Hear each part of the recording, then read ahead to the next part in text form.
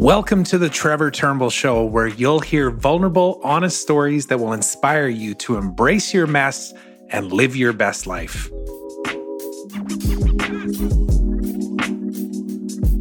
Hey, everybody, and welcome to the podcast. This is part 2 of a 2-part series in an interview that I did with my longtime best friend, Mike Olasky. So if you didn't listen to the first episode, make sure you go and check out that one as well. But to give you a little insight into what Mike and I dove into here today, we really talked more about his Rehabit project and some of the life events that have led up to his inspiration in being able to create this and to have it be something that not only serves him and his own journey of redefining and recreating some of the habits that he has on a daily basis and the things that will allow him to live his greatest life, but also creating the tools to empower other people to do the same. And we really dove back into, 10, 15 years ago to a time when, we were just exiting our first business together. And Mike, in this case, was actually venturing outside of where we originally grew up, which was in Saskatchewan. He had moved to Vancouver. I came to visit him in the late 2000s and, just some of the things that we experienced at the time, the limiting beliefs, for example, we talked about eating kimchi for the first time, which if you're not familiar with is like this fermented spicy cabbage, this Korean food that both of us looked at first and said, no way, I'm not eating that. And eventually started to realize that some of these things that we had these preconceived ideas that we weren't going to like ended up being things that we actually loved. And there's a lot of takeaways from that for all aspects of experiences in life and just how we show up and being able to see things in a different way. And, we dove deep into talking about the subconscious mind, the conscious mind, the superconscious mind, and how that plays a role in how we show up in our daily lives and just our overall commitments, both of us to living our greatest lives and to thinking differently and to really expanding our minds. And, we talked about relationships. We talked about our experience with personal development and some of the things that we've both done over the years. Again, Mike had a huge influence on me in exploring some of these avenues, like, learning about Joe Dispenza and learning about Life Book, which of course is a program that's underneath the umbrella of Mind Valley, a very influential program that both my wife and I have gone through in the last year. And we just talked about all of these things and how all of these experiences have shaped us to get to where we are today. And my intent with doing this interview again is to bring somebody on in one of my very first interviews to not only introduce you to Mike, because I believe he has a lot of value to offer the world.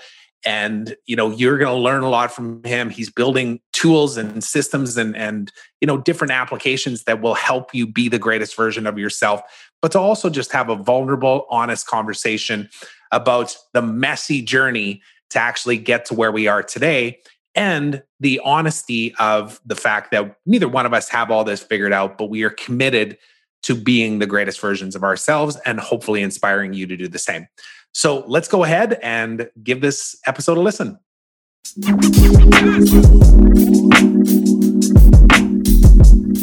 Welcome back to the show, Mike. I'm proud to say that you are my first multi-episode guest, even though you're my first guest. We had a lot to talk about and we had to end the last one. So here we are again. Excited to talk a little bit more with you. Yep. I'm probably the first for a lot of things since I'm your first guest. Exactly. And I know when we ended off on the last discussion, we were going through, I was telling you about my chronological timeline of events and things that I can recall. And I've actually added probably 3 or 4 since we chatted last time. So lots of stuff to dive into here today. But the first thing that I wanted to kind of get into, just because I want to introduce this to anybody that's listening, and then we'll allow this to kind of lead our conversation, but maybe tell everybody and talk to me about your project, your passion that you're working on right now, which is Rehabit. So just give me a little context as to what is it, why did you decide to start it, and then we'll kind of see where it takes us. Yeah, sure. Yeah, just to close the loop from our last call, I did drill down on that a little bit in our first segment of the interview.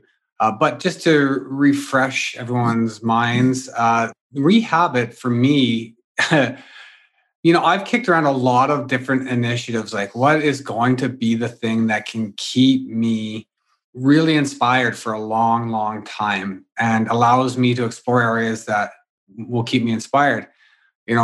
About a billion business ideas later.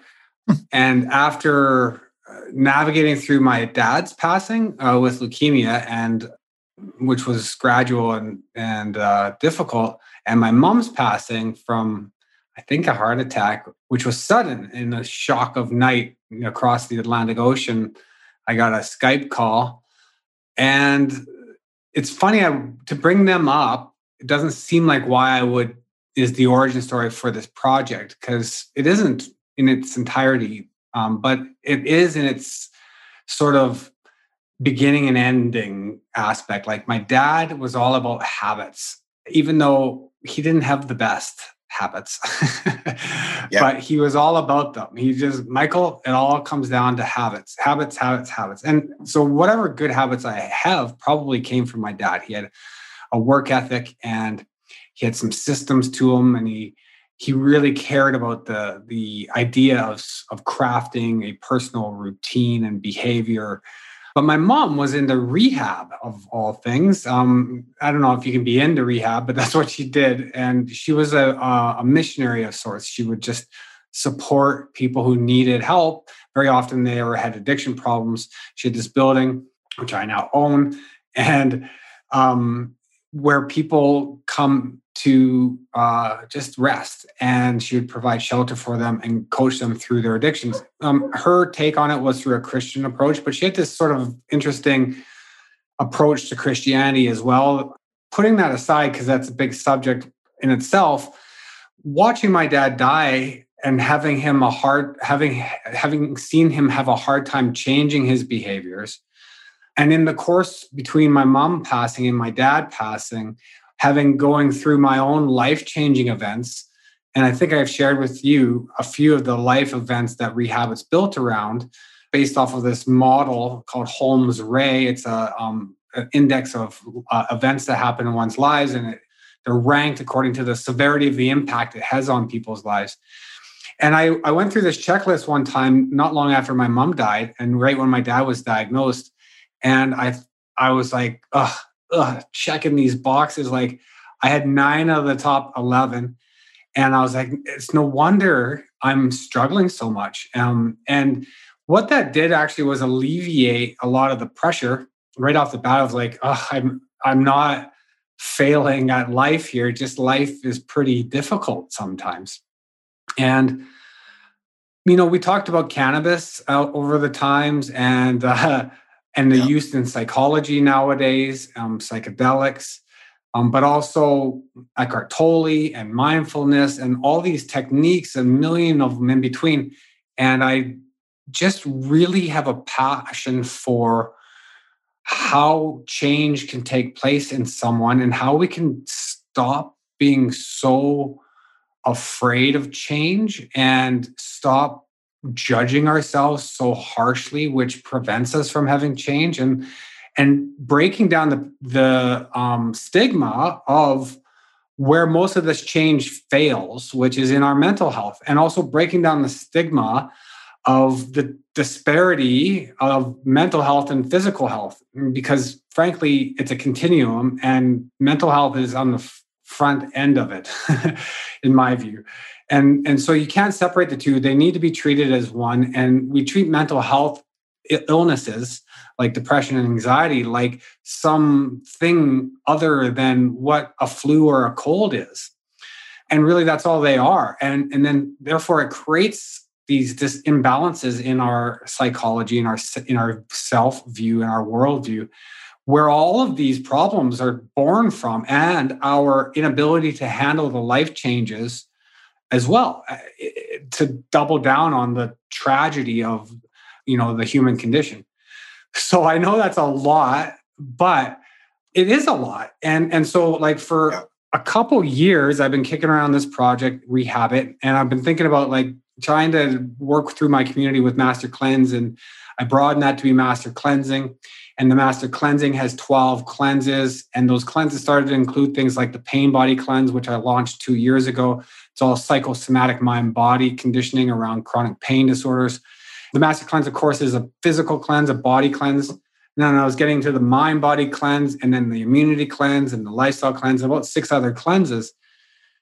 And then the lifestyle cleanse and the Rehabit sort of came together as one, and they're sort of part and parcel, almost like joint ventures in a way. But I really wanted to figure out, not even figure out, just allow myself to experience change in a profound way, and see if I couldn't put my past experiences in this digital content programmatic world to use to try to capture, the leading ideas into a platform, into a program that would be my expression of my experience first and foremost, and hopefully that can serve other people as well. And that alleviated some of the pressure from me of, number one, of being on camera trying to change myself and like sharing pictures of my poo or whatever it is that I happen to be doing.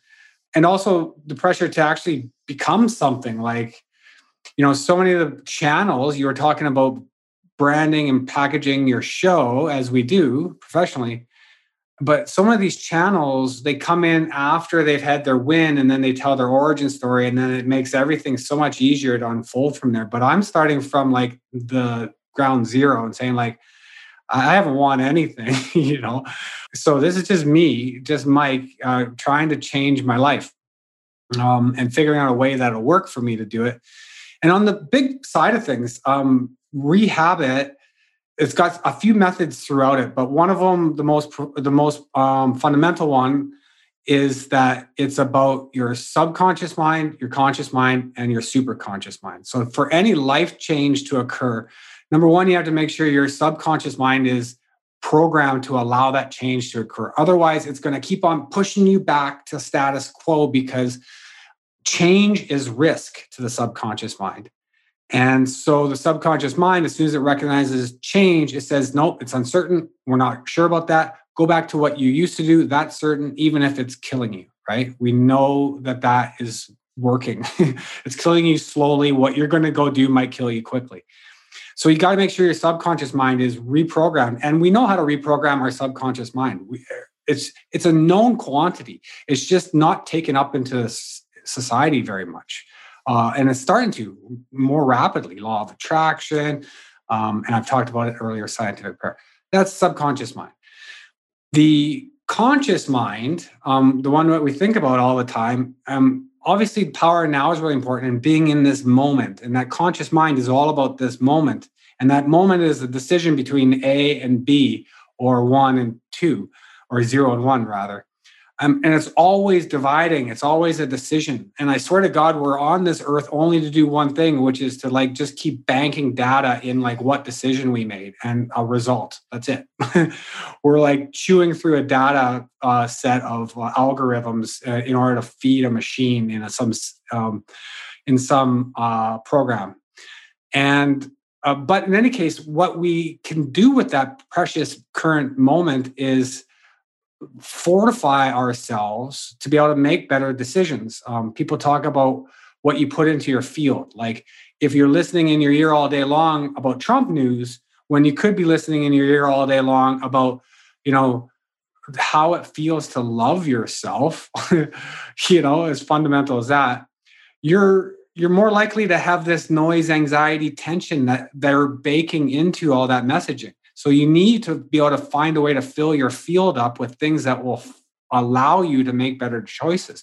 Joe Dispenza talks about doing things like brushing your teeth with the wrong toothbrush or driving a different way to work. Those conscious decisions, again, decisions in your conscious moment, tell your body, your subconscious mind, and your higher self, your creative mind, that you are committed to the change you want to make. And therefore, your programming opens up and the skies start opening up. Things start happening. So by creating the opportunity to make better choices in your current moment, that's what your conscious mind programming is about. And that's very much about building routines, finding great resources, even like having like a steady feed of great films. I own the domain name Only Great News.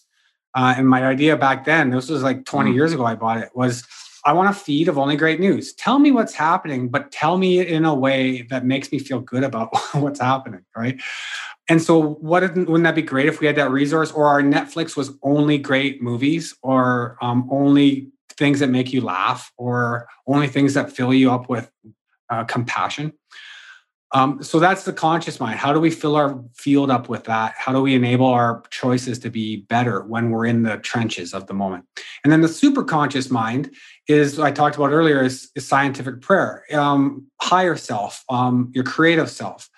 And that's all about a vision of the future. And, vision is one dimensional because it's more than just a vision. It's a vision plus emotion plus action was what creates a really profound objective, a big, hairy, audacious goal. And it doesn't even have to be big and hairy. It doesn't have to be Costa Rica. It can be things like, a pair of shoes that you want. But by getting present, getting focused, thinking about what you want, articulating in a way that tells you and your full self what you want, you have a higher probability of attracting that into your life, especially when combined with that you're filling your field with things that support the change that you're trying to make, and you're reprogramming your subconscious mind to let go of whatever's holding you back. So that's Rehabit. That's the general method. And then there's a smaller specialized method for the subconscious mind, which is where I like to start. And that is repetition, hypnosis, and biohacks. And all three of them are known, scientifically proven to be able to access the subconscious mind. I'm not going to get too deep into all of that, but those three techniques is what we lean heavily on. Even in spaces of the superconscious and the conscious mind, you can still use repetition, you can still use hypnosis, you can still use biohacks in all those ways to impact those three minds. But there's other tools for the subconscious mind, like being resourced and having a team around you, having a community, having a feed of positive information and energy. And then tools to be able to journal and craft your future self. We talked about prescribing these little, snapshots of future potential outcomes that you can build a script in your head about and feel the energy of having it happen for you.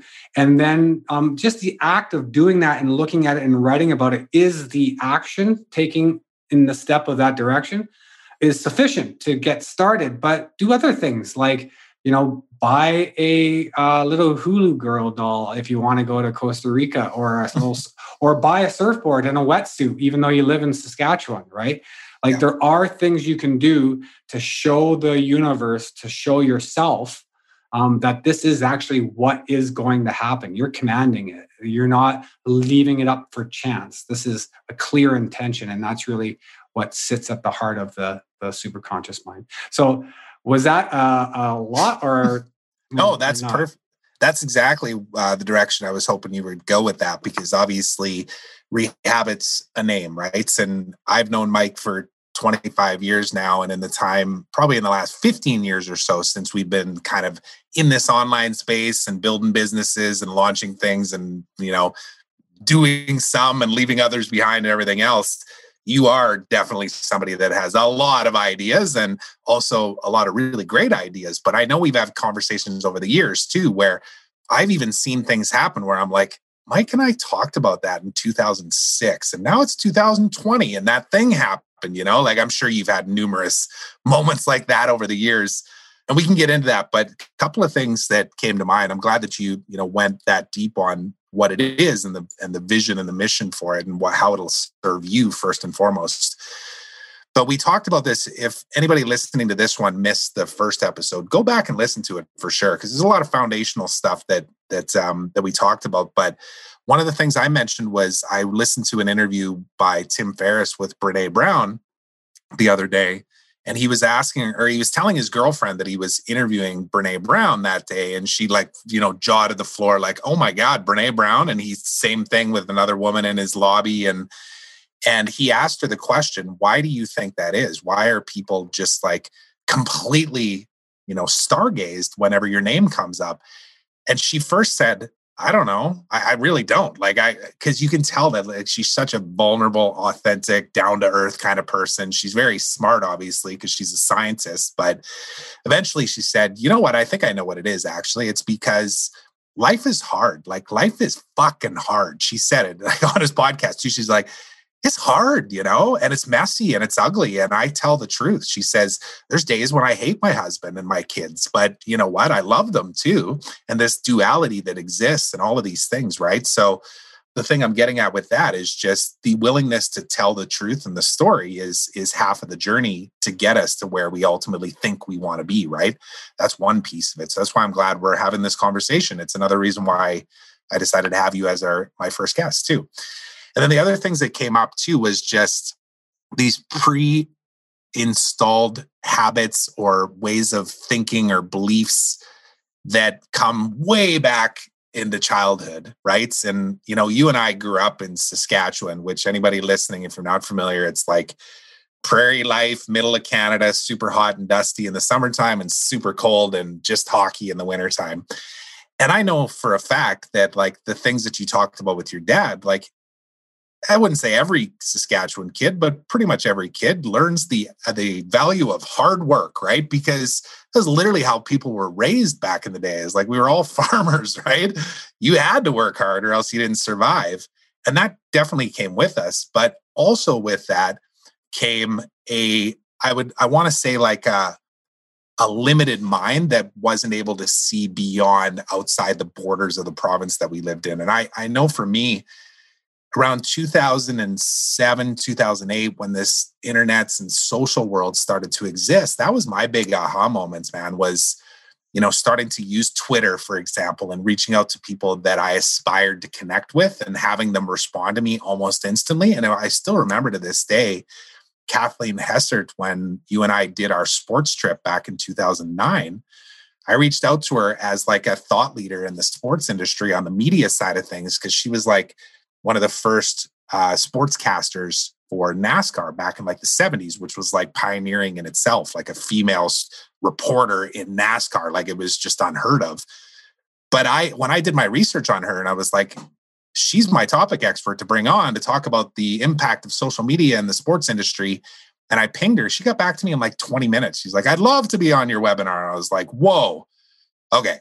My world just changed. And it was a belief change. That's all it was. It was just like, I can expand outside of this province and build a life for myself. There's people that think the way that I do. There's people that think differently than I do that I want to think like. And that was a major, major shift for me. And I'll say one more thing, and then I'll let you respond to some of these things. But, talking about the subconscious and the conscious and the super conscious, I've been diving a lot more into this lately. And I know back in the early or mid 2000s, when we had our business and you had Freedom 35, which of course we talked about in the last interview, and then Costa Rica as a grounding place of where you wanted to be because of just, the environment, the lifestyle, the surfing, the, working remotely, all that kind of stuff. That's on my vision board right now too. Like, I will be moving our family down within the next year and a half, assuming that some other life situation doesn't happen. And if it does, so be it. It's meant to be. But that's the intention right now. And I know it is for you too, whether it's Costa Rica or some other sunny place. It's just a place to put your face in the sun and get in the water, right? But, I just bought a stand-up paddleboard, and it was for that exact intention that you just said, which is A, I want to enjoy the water here while I'm in Kelowna. But B, I also want to stand up on that board and picture myself on a wave. And I want to get my kids on that board and have them stand up and shake it a little bit and get them feeling what it's like to build that muscle memory and stuff, because then I know that when we land there, it's not going to be, hey, kids, there's the ocean. You want to go in? This is a surfboard. Like, they're going to be instilled in that early. And we're doing it in, it's not total flatlands here, but there's no waves here. I'll tell you that for certain. We're just going to build that conditioning, and that's all subconscious, like you say. Well, the artificial wave industry is maturing rapidly. There will be wave parks all over the place. And thankfully, they won't always be as expensive as they are right now. Even personal pools. I've seen videos lately of like people having wave pools in their backyards, like for anybody to get, right? I mean, there's something about like learning to surf on the ocean and just harnessing nature like that is something else. But once you're a surfing, even I did wake surfing in Saskatchewan with my friend behind his boat. And I was like, yeah, I could do this all summer. It's pretty right on. And there are overhead barrel wake boats now, like crazy. Well, I think I wanted to go back to the beliefs, the point about beliefs, because it's so fundamental to program rehab and just the work I'm going through. In fact, I just finished working on a document for my assistant for this app, for this idea I have for biohacking your beliefs, basically. So I'm in Slovakia. I need to learn Slovak. And I'm building this database of affirmations to put into my ear when I'm falling asleep and waking up, because your brainwave state is in theta at that point. So it's very suggestible. And so when you're waking, you're in alpha or beta, and it's not as accessible to your subconscious mind, but your brainwaves do modulate. But there's another aspect of laying down a neural network that provides a framework for your thinking patterns. And so that's why Joe Dispenza says in Break and Habit Being Yourself, and in a ton of talks he gives, is like, when you're trying to change, if you can do a bunch of changes at the same time, you will basically put down a framework, a lattice, a scaffolding for your new neural network to build. So when you're learning anything, for the first time, there's two little friendly neurons that want to go and connect, right? And when they do, great. They fire together, they wire together. And the more times you fire them, the more they wire, the thicker the connection. And sooner or later, that becomes personality over time, right? And beliefs. So when you're brushing your teeth with the wrong hand, you're actually building another neural net. You're doing the same thing, these two little buddy neurons. And so this Neurolingo thing I'm building is along the these different journeys, the 12 journeys of rehab with these life events. And one of them is about, in fact, just building beliefs. And for me, because I rejected my mother's version of Christianity, and in fact, Christianity as a general belief structure, I was longing for a belief structure, because I was left with like agnosticism. I don't even know how to say that way. Being agnostic, I would say to people, I'm agnostic, which means I don't know. I'm not atheist. I definitely think there's a God, there's a thing, there's a machine, there's a guy playing a video game, there's something, but I don't know what it is. So I'm agnostic. But that left me with a hole in faith. So I didn't know what to put my faith in. Is it my body that I put faith in? Is it the universe? Is it like, what is it? So for me, building faith has been a big part of my journey. It's been a soul journey. So this Neurolingo program that I'm developing basically is, it takes the top 1,000 words in the language, really any language, but there's variants on the languages, and then the top 100 phrases that people use in day-to-day language, and then compares a set of affirmations against those words, identifies the percentage of how many of those words are being used. And if you're at like 80%, great. If not, write some more affirmations, get up to 95% of the words you're going to need to learn. And then I'm having my Slovak assistant help me on a Zoom call just like this. And I'll say like, how could it get any better than this? Which is not a Brene Brown saying, but another thought leader. And in Slovak, she would then tell me how to say that. And then I would say it, and then she'd correct my pronunciation until I get it right. And then when I get it right, I have it recorded. And then in post, I'll chop it up so that I have me saying it in English, me saying it in Slovak. And then I'll do that for all 50 affirmations. And then when I'm falling asleep or when I'm brushing my teeth or doing other things that are creating a different neural network because I'm doing them differently, I will be laying down a new neural network from the language being acquired that will be carrying with it like a Trojan horse all the positive affirmations. I've never heard anyone do that before, but I'm doing that because it's really interesting to me. It seems like it could work. So I'm going to give it a shot. Now, one of the beliefs I'm trying to instill in myself is that I'm not an imposter. And I had the same breakthrough moments for myself when I started reaching out to guests to try to get them, to interview the Master Cleanse. I got the 2 thought leaders there. I interviewed them and I just, presented my opinions on the work. But then through the other launches we've done, we've got some really big names like John Assaraf and Les Brown and, just really great speakers, Gabor Mate. And when you approach somebody, even at that level, their likelihood to say yes is far better than you could ever imagine. And then if you come with any kind of references it goes from 0 to 90 pretty quick. But to that end, one of the reasons why I'm baking into, and there's 2 big reasons why I'm baking into the Rehabit and Lifestyle Cleanse model, is this mentorship sort of challenge model where there's 3 speakers on one subject, each with their own approach to that subject on a day. And then day 2, 3 speakers, day 3, 3 speakers, day 4, day 5, day 6, day 7. And at the end of the 7-day mini summit, who has presented 21 different techniques to a broader change, methodology and topical, subject, the audience can then say, and us as the producer say, we challenge you, the audience, to pick one of these things to do for 30 days. You're going to pick one window of opportunity to develop one very simple routine. And we want you to do that for 30 days. Get in our community. Tell us what you did. Tell us how you failed. Tell us how you won. Let's celebrate your failures and your wins. Let's build a community of resources around you to support the fact that you have made a change. And that win structure creates more neural networks and more dopamine, opportunities. And that's how change really happens, is when you get the support and the positive feedback loop of making the action, showing up, seeing a result, and then doing it over and over and over again. And it doesn't have to be huge.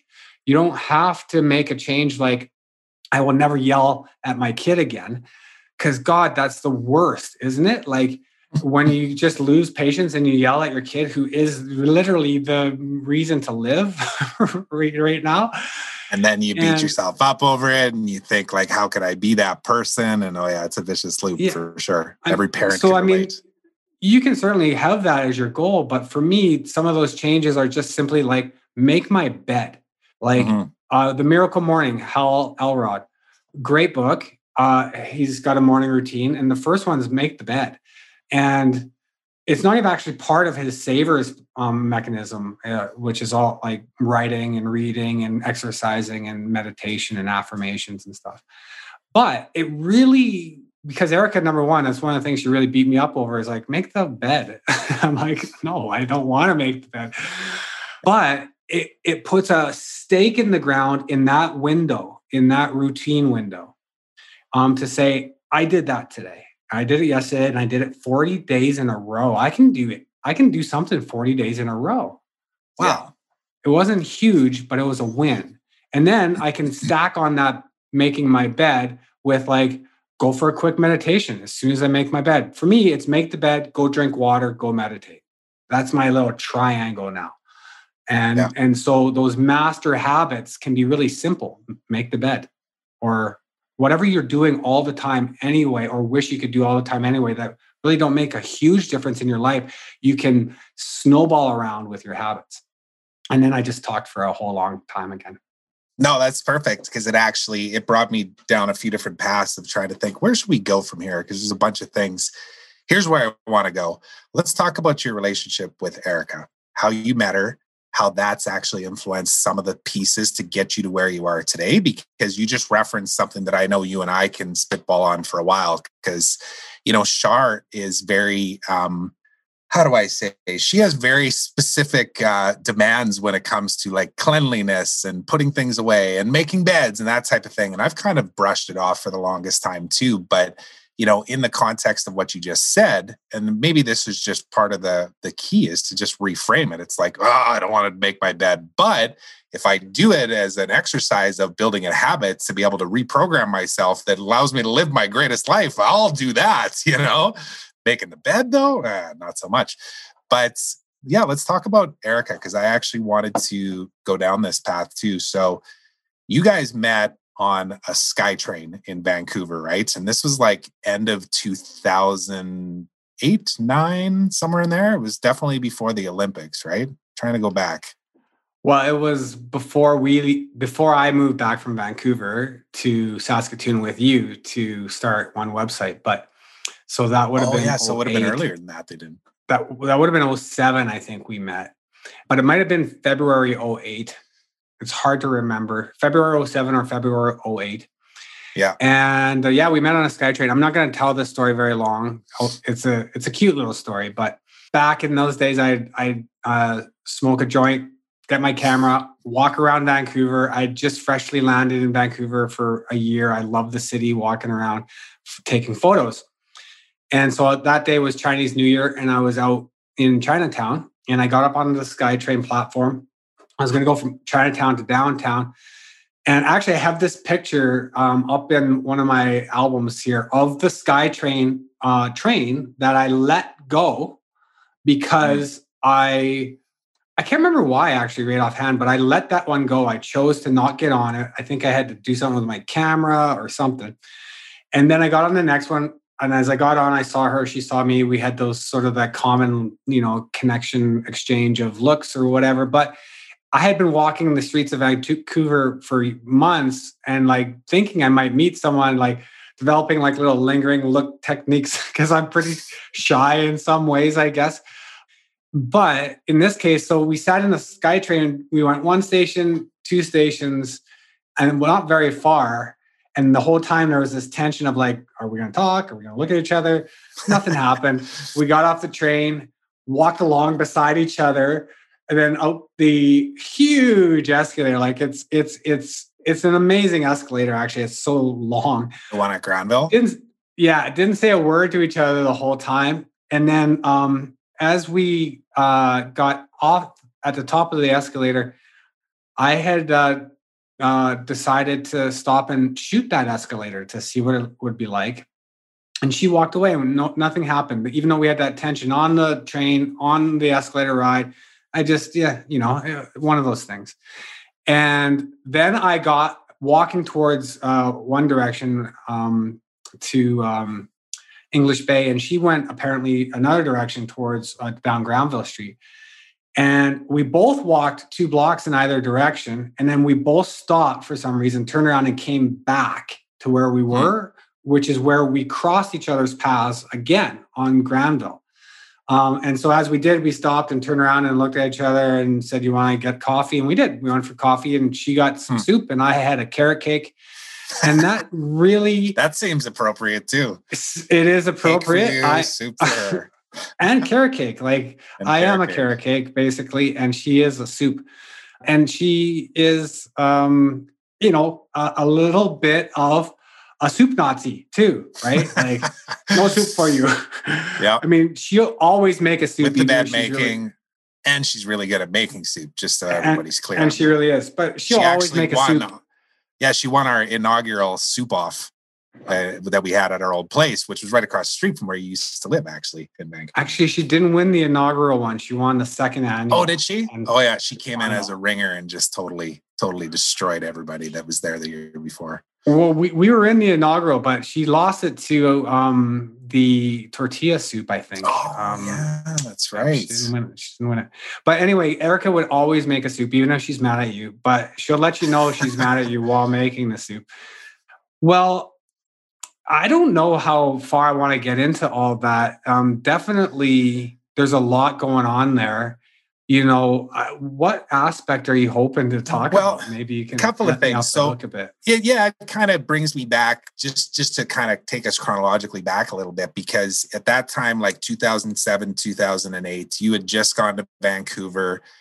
You had obviously traveled a bit with like going to school in Michigan and stuff, and being in Toronto, kind of growing up there a little bit. But, you stepped outside of the bubble that was Saskatchewan. And I remember I came and visited you right around that time. And I don't even know if you guys were together at that time, but, a perfect example of that was like, you had a condo that was close to that SkyTrain station you're talking about. And I remember you telling me to try kimchi for the first time. And I was like, dude, you are insane. This stuff smells like garbage. It looks like garbage. I felt the same way when I. And then, it was kind of, it's from the perspective of beliefs, right? It was like, well, just try a little bit. No. Okay. So I actually came and visited you, I remember, and then came back the second time. I was like, you know what? I'll try the kimchi. And I was like, damn, this is actually pretty good, right? Like just these little tiny neural network triggers that are like, maybe I do like things that I don't know exist. And anyways, that's kind of a side note to this. But where I wanted to go with Erica was there's no doubt that time in your life and you meeting her even played a big part in the next, 13 odd years now since then, right? Like, remember you and Erica and me living with you guys in Vancouver around the Olympic time. And both of you were very heavily into researching and understanding, the mind and personal development. And of course, over the number of years, there's been ups and downs. And I've talked transparently, not about everything, but I will more going forward about some of those same things that Shar and I have gone through. But what kind of impact do you think Eric has had on you, really leading into Rehabit right now, even too, and making it something that you're truly committed to seeing through and talking about vulnerably and honestly? And there's a lot of layers to that cake. It is a carrot cake. There's icing in between each layer, which is good because, lots of fiber in carrot cake makes for great poops.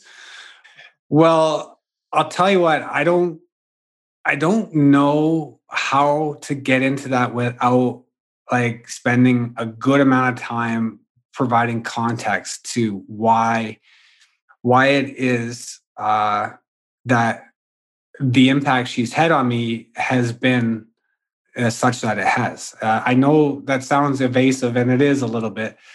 Let me see if I can answer that superficially, which is to say, I'm living in Slovakia. So there's a lot of functional change that came with our relationship and the birth of our daughter. I intended to be barefoot and, I don't know about naked, but barefoot and pregnant on the beach in Costa Rica. That was my vision. And it didn't work out that way. And maybe it still could. She told me the other day, there was a picture of a wave on the beach. And she says to Grace, Dada misses the beach, hey? And I said, and I just went, oh, yeah, you have no idea. Like, you have no idea how badly I just want to be living in somewhere like that. But, life is full of choices, and we make them for the better or for worse based off of the subconscious programs and how resourced we are in the moment and how strongly the vision of our future is, crafted or how clear that vision is. And, the journey that I've been on with Erica, outside of the challenges of just like navigating our differences as people and how we are as parents or where we want to live, how we feel about sunshine, like those types of things I think, with every relationship. But for me, what I've come to learn about personal dynamics and family dynamics as a course of the study I've done and the life I've lived has really provided a great deal of context to the work I'm working on now. For example, when I was a child, when I was 6 months old, my mom was diagnosed with cancer. And my dad was always a very fearful guy, still was till the end of his life, always worried about something, looking at himself, checking to see if he had a problem. He had a lot of anxiety, even though you might not see it on the surface. And my mom, when she was diagnosed, of course, everyone was really scared she'd pass away.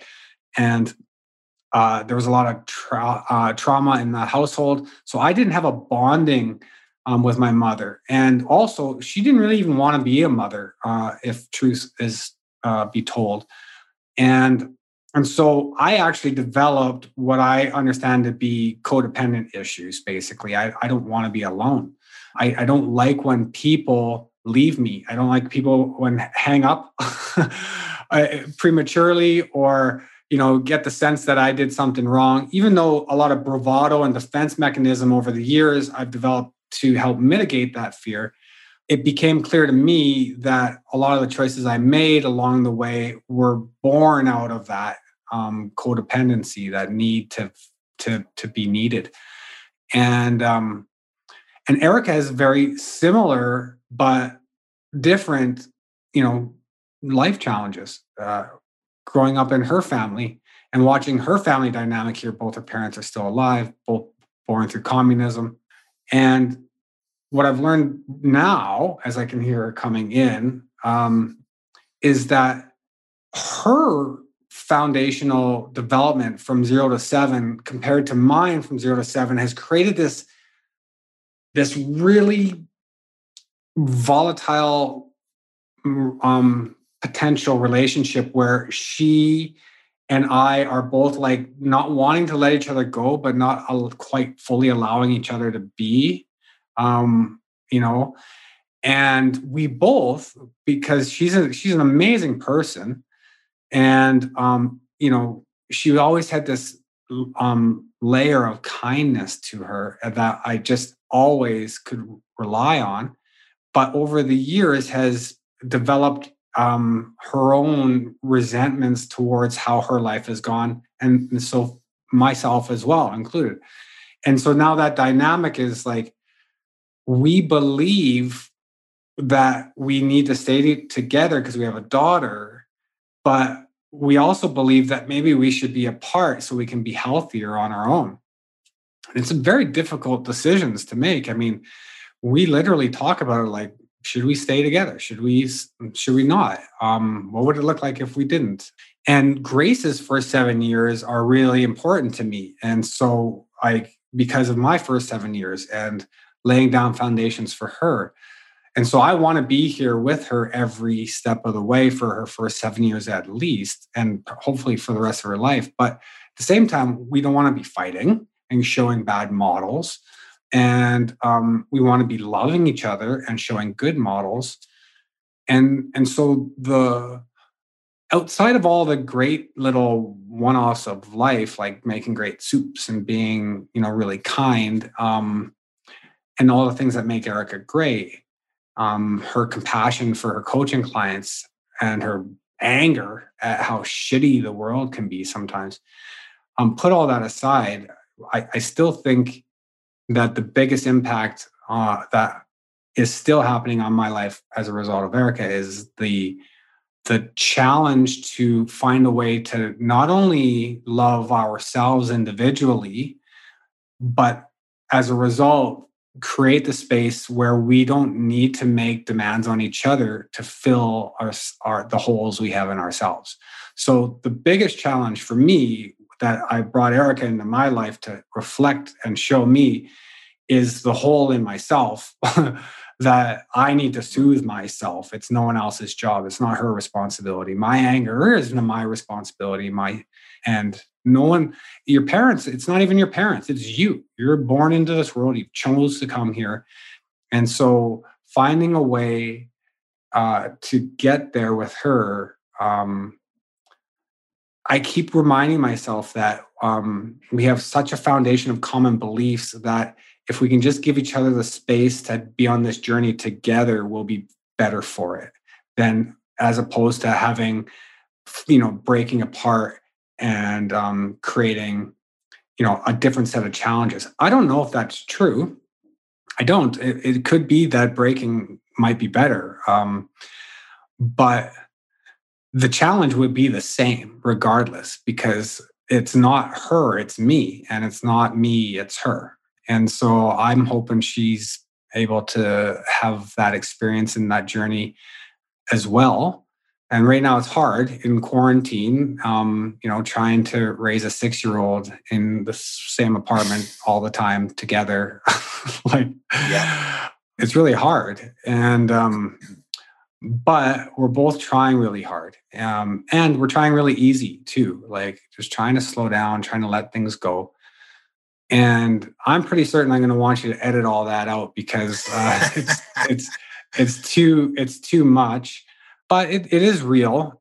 honestly, that's one of the battles I have with my Rehabit project is like, all right, am I showing up and I'm saying to everybody what I'm going through every day? Yeah, I guess I am. But, you do need to stop short of like sharing your pictures of your avocado toast every morning, right? Like there is boundaries. There are boundaries.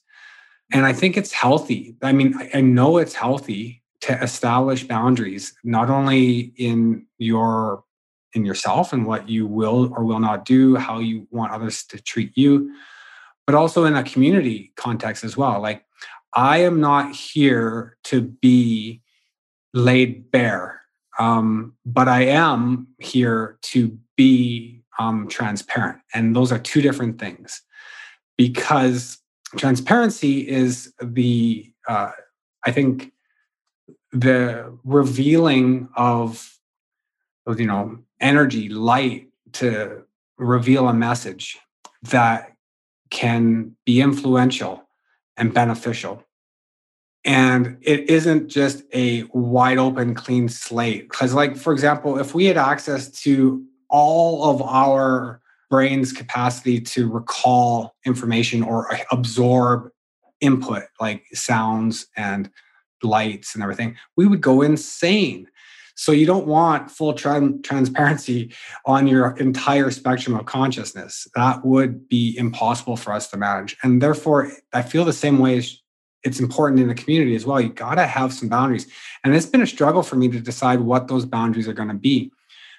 Because one of my issues is just, like I said, codependency. I'm afraid people will reject me. I'm afraid it will cost me somehow, And so I do need to navigate through how that, impacts my life and whether it's serving me or not.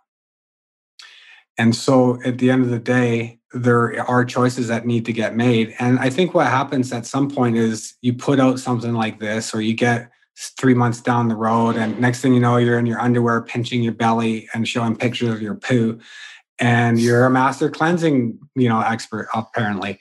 And all of a sudden those boundaries come down. But going into it, you think, all right, that's one aspect of my life, master cleanse, but life-changing events is about all aspects of life. Like, how deep am I going down this rabbit hole, and how many cameras will I have on me when I do it? And I think that's why, to close the loop on something I said earlier about the experts, is I don't want to be the expert, nor do I want to pretend that I am. I'm certainly willing to share the expertise that I picked up along the way. And perhaps that does make me an expert at some point in some things. But I prefer to stand on the shoulders of giants and to prop up, potential giants, so that their voices are amplified. And then also create a platform that allows people to resonate with different approaches, because there's always going to be someone that's hating what I'm saying, and there's always going to be someone that's loving what I'm saying. And the challenge is, for everyone who does this, is to not take it too personal, the things that people who hate you would say, and also maybe not get too pumped up by the things that people say that would love you. My coach in Ferris used to say, Michael, not too high, not too low. And he's right. Well, I'll just say that I appreciate you speaking about it in the context that you did, and even the vulnerability of just having the conversation, because I didn't ask the question with the intent on having you talk about something that we've discussed privately before that might feel a little uneasy. It was really just to start that conversation, and I'll jump into the deep end with you here too. And we can talk later about whether or not that actually gets cut or not. But my journey with my relationships too. We started the last interview with the idea that I've gone through 2 marriages now. I'm on the second one here. And my relationship with Shar over the years has been ups and downs as well. And again, going back to like what you said though, when I actually step back and take a look at what most of our conflicts come, like where they come from and the root cause of it, it's my own insecurity. It's my own abandonment conversations and stories that I have. It's my own wanting to be liked and feel safe and all of these things, right? And it projects out sometimes as just pushback and anger and why don't you understand me and all that kind of stuff. But at the end of the day, I think, my intention in asking you that question was, A, I love both of you guys and I want you to be happy. B, just like I said at the start of this about that Brene Brown interview, like one of the reasons that her message resonates, I think, is because the willingness to just tell the truth, even when it's ugly, even when you feel like, oh, too much, I cracked. I'm showing my poop pictures again. And anybody wondering what we're talking about with showing the poop pictures? Yeah. Mike's with his Master Cleanse website over the years has been the student, right? Like he's gone through the cleanse and there's a lot of pieces to it as far as like the juicing and the saltwater flush and everything else. So that's the reference if you're wondering the poop analogies here. But yeah, and it kind of just comes back again to like beliefs, Mike, because the follow-up question I wanted to ask you on that is like, when you envision that future version of yourself and your relationship and with your daughter and everything else, like, what does that look like? What does it look like 5 years from now? I'm sure you've thought about this. And, to tell you transparently too, like Shar and I have talked about, do we see ourselves together in 5 years? I don't know. But we do acknowledge the fact that like relationships are challenging. They're not always perfect. So we're definitely willing to fight through some of the challenging moments and, even the big, massive blow-ups that happen along the way and not take the easy route and just run away and think that it's better on the other side of the fence either. Because been down that journey, both of us have before, right? It's not the case. So what does it look like for you though in 5 years? And I think the healing part of this and the transparency of you being able to say this stuff out loud is just not with the intention too of like you being the face of Rehab It or the experts, like you being one of the giants. It's not about that so much as it is about releasing it for you to just be able to talk about it and say it out loud and make it real, make it feel real. Like, okay, I'll stop there. Answer my question. Where do you see yourself in 5 years? Well, there's a reason why I'm creating the community and the app to facilitate the community is so that I actually can resource myself and have some accountability. The methods that I'm developing are plentiful. There's more than a few, and I'm not even, I'm innovating on some spaces. I'm not inventing much. The Neurolingo thing is, I would wager to say, is somewhat of an invention, but most of the things are just reworkings of other techniques. And so the challenge has been like, okay, let's not go overboard. You can't go overboard. And this is one area where Erica has really benefited me on just a standard level and has impacted my life. Is she does act as a counterpoint to my tendencies. For example, I mentioned to you earlier, the YouTube channel header had some, commitments that sort of made her feel a little anxious. Like, that's like, you're not going to be able to do all that. I'm like, yeah, I can do it. I've been thinking about it. But it allowed me to rethink it and absorb a new approach that I now like a lot better. And so I have been, it's almost like that movie Pure Luck. I think Richard Dreyfuss is in it. And he finds this guy who is so unlucky that the opposite of whatever he says is what will happen. And so he's like, who do you like? They're betting on horses. Who do you like in the fifth? And they're like, horse A. He's like, good. Who else do you like? He just crosses them off. So that's the approach I've had a little bit lately, is like, what would I do before? And then I'm like, okay, do it the other way. But it is a practice every day. And it's a fucking hell of a time to find the time to practice. And that's why these little master habits and these little practice windows are so important, because you can poke a hole into your reality, put one little habit there, and then just let the sunlight burst through until that becomes a full window, right? And that space should end up dominating, because that's what light does in a dark space. But you got to poke that hole, like the holes to heaven in the sky, the old Hawaiian tale and Jack Johnson song, just that the stars are just a hole to heaven. And so while I am developing a practice, I'm really far from having any kind of real practice. Like, it's sporadic. Some mornings we wake up and there's pee everywhere. And, Erica's mad at me right off the bat. And then I'm mad, and then I'm calming down, and I'm yelling at someone. And then it's like, okay, I'm going to have a bath, and I'll meditate in the bath. And like, you just try to find some way to get through the day. And while the Visualize the Lies journal that I'm developing to be able to create these prescriptions, these intentions, these mood boards, vision boards, action boards, that's a practice I want to develop. But I literally have only now once written in this book, even though I've got it took me a year to get these little cards printed, right? And then finally I wrote one journal entry. I'm showing everyone these journals in the pillar visions for the system. And so I guess what I'm saying is 5 years from now, I don't have that vision. What I do try to do, though, is I actually don't put like a life book version of like 1 year, 3 year, 5 year. I think there's value to that for some people and perhaps for everyone. I don't know, probably not everyone, but I haven't done that. And when I do that, I create a blank like 5 years from now. I start like doing some math, like it just sort of falls apart for me. And maybe it's because there's so much uncertainty with COVID and living in Slovakia and just the way it is in my world right now.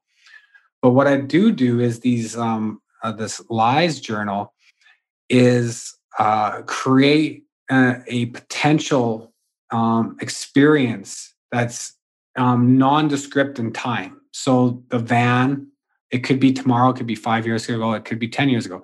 That wrap party, it could be tomorrow, probably not. It could be 5 years from now. It's a pretty good 5-year vision, right? So if I went through there and I crafted like here's what my life looks like in 5 years, that might be a good exercise to do. But I haven't done it, so it's hard for me to say.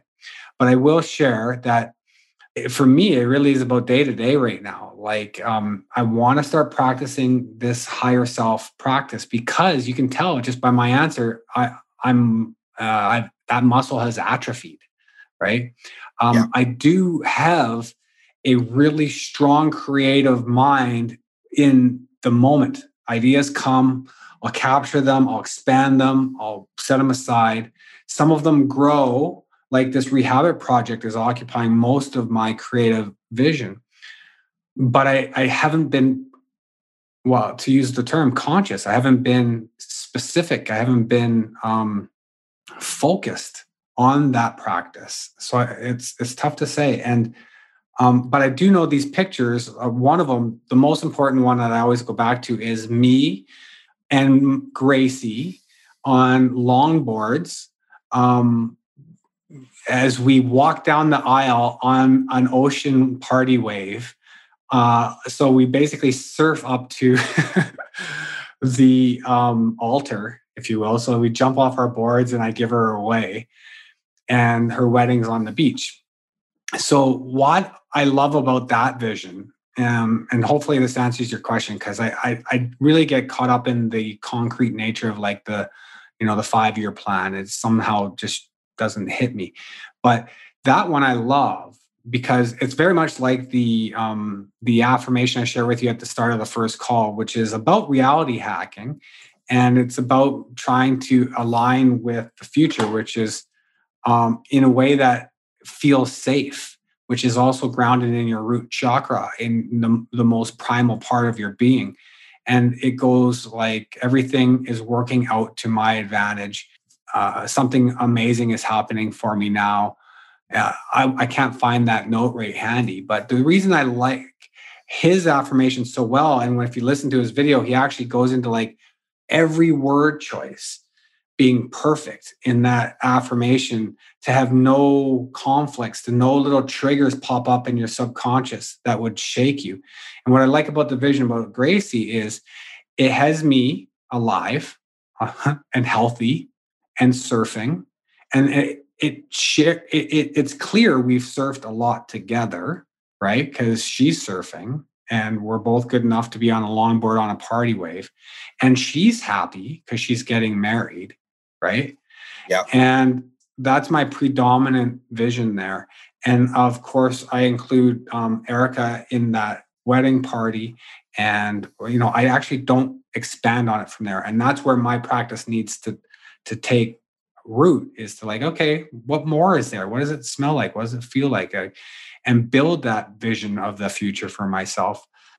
And I guess really what that does is point towards a wish of not really what I think it will happen in 5 years, but what I hope will be is that, we've settled into something that feels like a life to be enjoyed, because right now it feels like a life to be survived, Maybe that's because of COVID or financial, or just like there's always a big challenge, like immigration. Like a couple lawyers said to me, like, we need to make sure you're not going to get deported. And I'm like, and that keeps me and Erica up for 2 nights. We're researching, like translating, and like, so, Erica gets really down about all the constant struggle of just being alive. Like, why is the system set up to be so difficult for people? Yeah, it's no doubt it's crazy times, and it's contributing to that's what you talked about before, which is just the overall awareness in people around mental health, where it might have been a taboo topic before, or something that only the woo-woo and people would go and research and learn and put to practice themselves. But the language side of what you talked about there, I think, is a critical component to it. And just so everybody's clear that's listening to this, like Mike and I are not at all coming on this platform and saying that we got it all figured out. What we're saying is that we're students, like obsessed students of all aspects of this and how to be, the greatest versions of ourselves. And in doing so, help other people become the greatest versions of themselves, including our family and our loved ones and everything. And over the years, Mike, I know, like this stuff didn't just pop into both of our heads to be able to have a conversation like this. There's been steps along the way. And I know, you did, as did I, the MITT experience, which is Masters in Transformational Training. And that was like 2014-ish. And then you introduced me to Lifebook. I believe you were the first person to introduce me to it. And then I never really followed through on it until about a year ago. And then, of course, you also introduced me to Dr. Nima, which then led me down the path of like reading books like The Biology of Belief and Bruce Lipton. So like it's the same context of how I got into entrepreneurship and business. You handed me 4-hour work week and said, here, think differently. And I was like, whatever, man, this is bullshit. 4-hour work week, whatever, right? And now we literally like have the intention on creating that in both of our lives. But it's just such an interesting topic to discuss, and something that I don't think either one of us has the answer for, because when you throw in COVID and the limitations of travel and stuff, like Shar and I were both supposed to be in Costa Rica already like a year ago. We were going to go at this time last year to put our feet on the ground, get in the sand, feel what it's like there. Cause I've never been there. I'm just like, have it on my vision board of like, we're going. I have no idea if I'm even going to like it. What are the bugs like? Like what about the wildlife? What about like all of these things that you got to get there to really kind of experience it. Right. But I still keep saying to myself, and and I'm not perfect, but I'm creating the intention on like, we will be moving our family to Costa Rica within the next year and a half. Not I may, or I hope, or anything like that. Like we will be doing this. And I'm always leaving it with a big asterisk of like, maybe it's not Costa Rica. Maybe it's, Malaysia, maybe it's Bali, maybe it's, I don't know. Right. But it's this intention that there's this life that is kind of grounded for me in a couple of things physically. And that is sunshine and heat and the ocean, right? Just knowing that we have very limited amounts of that in Canada.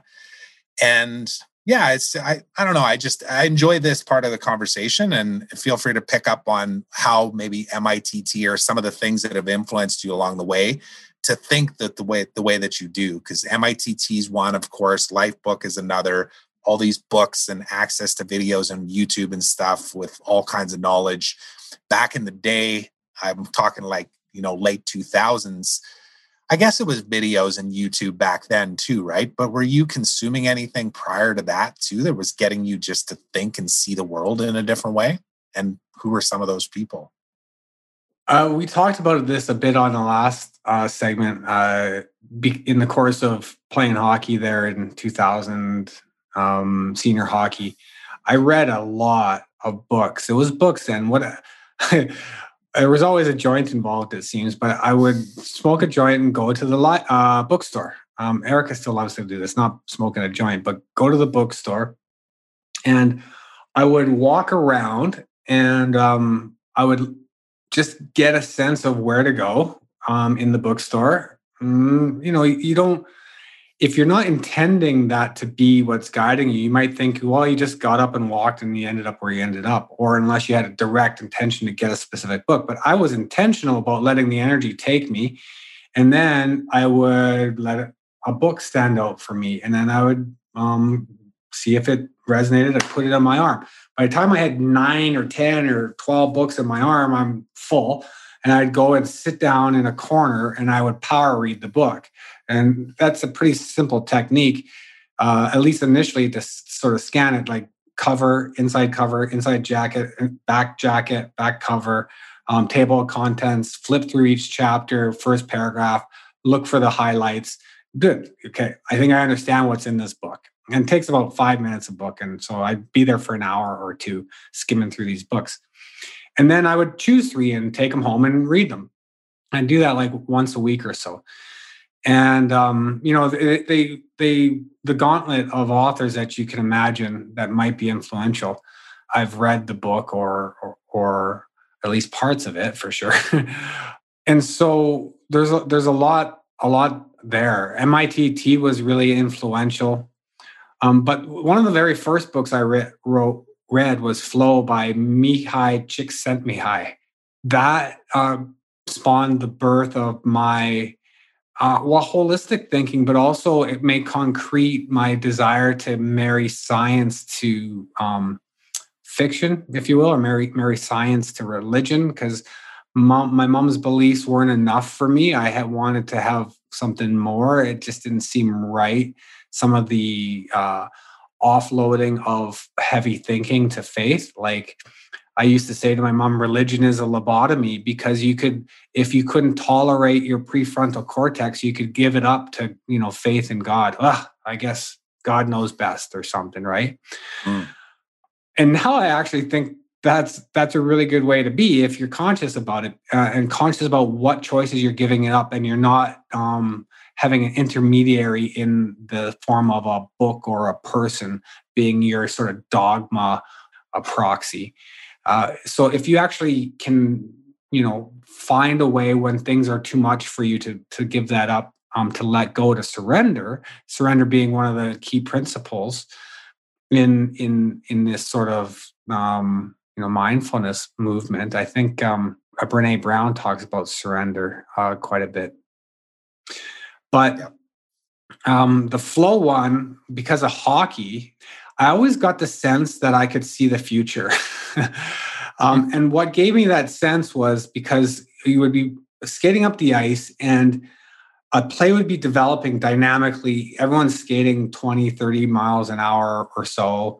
There's people trying to hit you, and, there's fears in your head about not fucking up but in the midst of that, if you're lucky, and I was lucky enough to have that quite a bit, where all of a sudden you would see in the future this play that's developing. Now, it hasn't developed by any means. It might not, right? But you can see it as clear as day. This outcome that's 10 seconds away or 5 seconds away. And then you, in that split second, make a choice of what you need to do in order to further potential of that vision. And then you execute that action. And it might be a series of actions like pass, skate, get it back, pass, skate, get it back, and score. And there were some goals that were literally pre-seen by myself that were 9 plays, 6 plays, 5 plays that had to unfold in a way.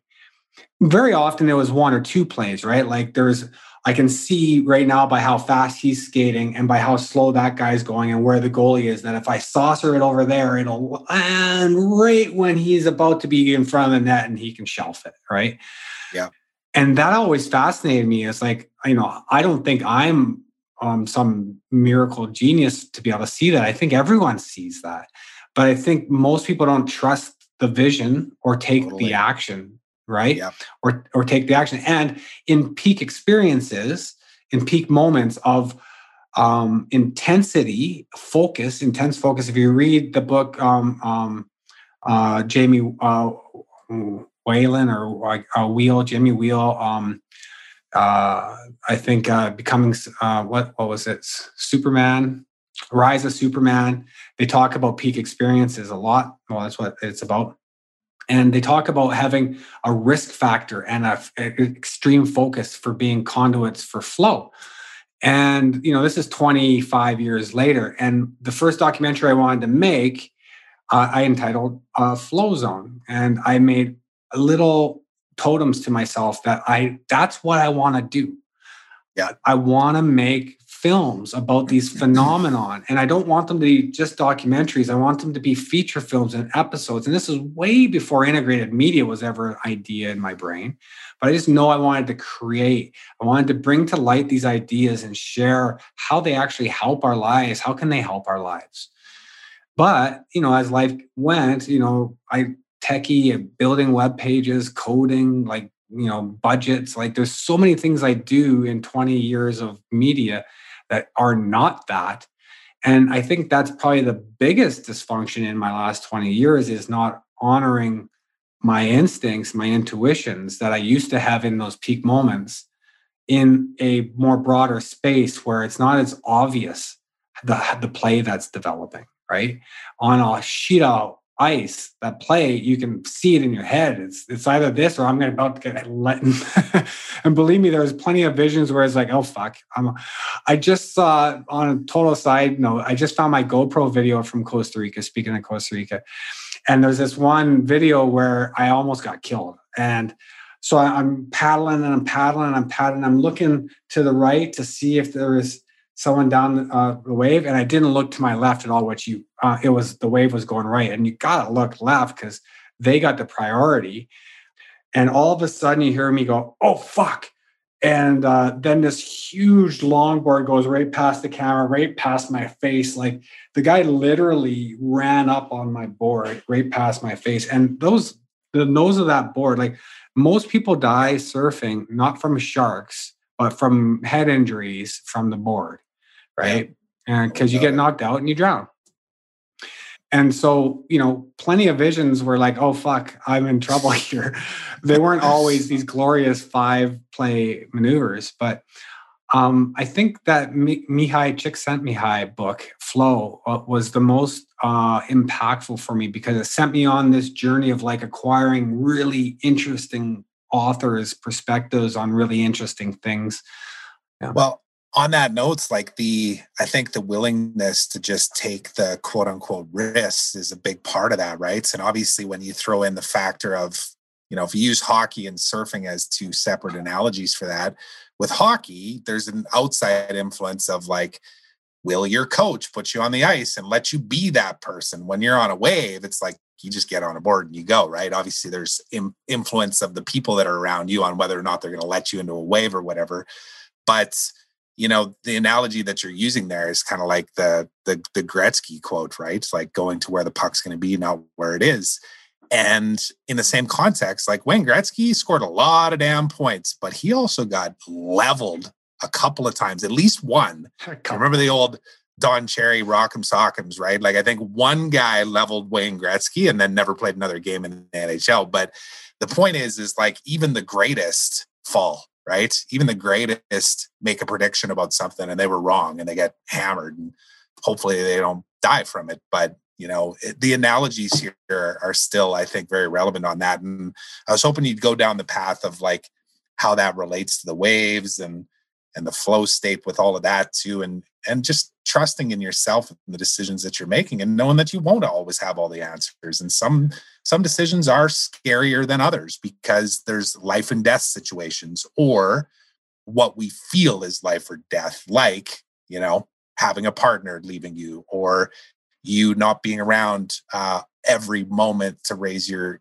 daughter or something, right? It's all tied together. It's about, and it's part of the reason why in my mantra, I guess you'd say it for my podcast here, I talk about being grateful and being curious and being brave. Like the brave part is like, yeah, it's scary.